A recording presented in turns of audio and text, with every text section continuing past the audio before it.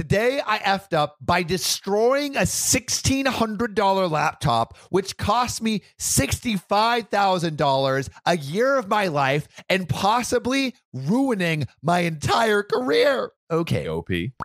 this is OKOP. I'm Samuel Donner. And I'm John Fry. And we all are funny stories on the internet. John, what is the most expensive thing you've ever broken? It didn't fully break, but one time I was in drumline in high school, and it was actually a terrible day because I thought we were like doing this like trip away at a later date, but it was that day, so I made us like an hour late. I was the sole person on a bus of 50 people.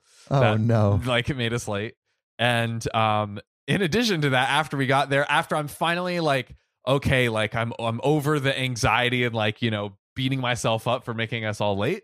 I was playing the fourth biggest bass drum we had, which is about like almost 3+ feet tall. Oh my goodness. I hit it in the stands and like bleachers, and it fell over and smacked somebody. Oh my God. On the head, and like it definitely got some dents in it, but it didn't like the key was for it not to crack. And so luckily it didn't crack, but how was the cracking of that kid's head? Luckily they were okay. I guess it didn't like, the good news is it's actually not super heavy. It's like most just massive, hollow, but it's just so massive. So it's like terrifying to have this like giant, like huge thing just fall on you. You know what I mean? Yeah, that definitely doesn't sound good, and I'm glad you didn't fully break it. For me, I scratched my roommate's car, and that was rough. But I felt bad because poor like Sam doesn't usually drive, and like I ride my bike everywhere. They're just like cosmetic scratches, so it wasn't a big deal. But poor Sam was literally just like going through it. And you know, it was just a few scratches. Like I've actually ripped off my entire bumper.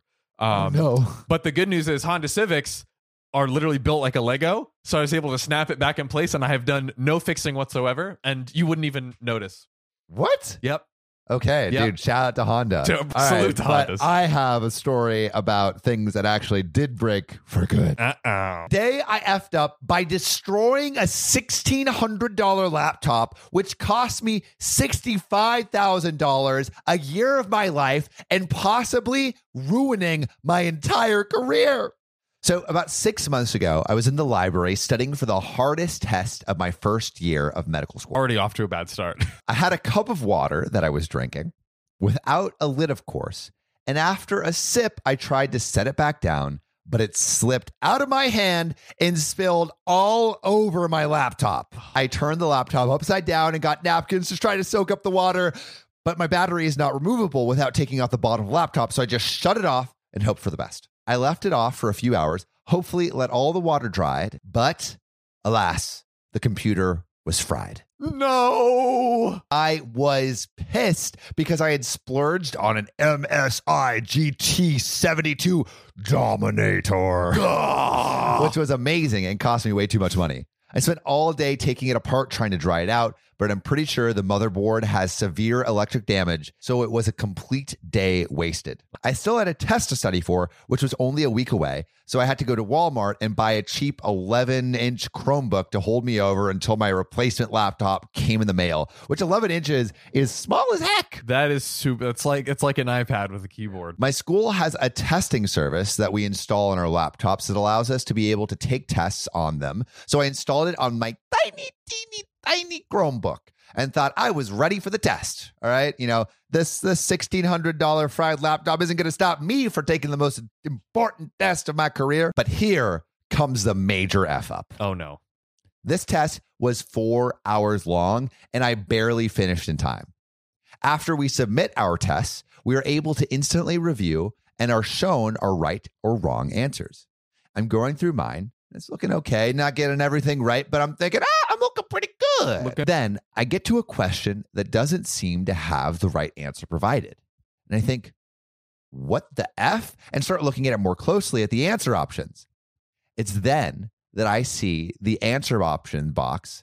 It's then I see the answer options box has the ability to scroll down. and I see that there are 10 possible answers. We had never had 10 possible answers before on any exam. And since my computer screen was so teeny tiny, I had only seen 5 and assumed they were all there. No. So I ended up getting half of those questions wrong because when I answered them, I didn't even see the right answer on my screen. And I emailed some people, but got no help and basically was told, too bad, you suck. Takes about a week for our final scores to be calculated and released. I knew it was going to be close when I finally got them back, but I saw the worst news I could possibly see. No. I had failed by half of 1%. Half of 1%. Half a percent. Oh man, that is some terrible news. If you want to be consoled, join our Patreon in our Patreon only Discord server, and we'll make sure to give you the love that you deserve. I had a meeting with a committee where they told me that because the class was so long, that I wouldn't be able to just retake the test during the summer, which is the normal protocol for someone who fails a class. But that I'd have to repeat the entire first year. For 0.5%. For 0.5%. I am smacking someone with my tiny ass laptop. So yeah, pretty crappy. Since this will go on my transcript, it makes me less competitive when applying to residencies, which is where like you go after you finish your pre-med stuff. So I basically can say goodbye to any of the ultra competitive specialties like dermatology or plastic surgery. I didn't know plastic surgery was so competitive. Oh, dude, it is because those people make money.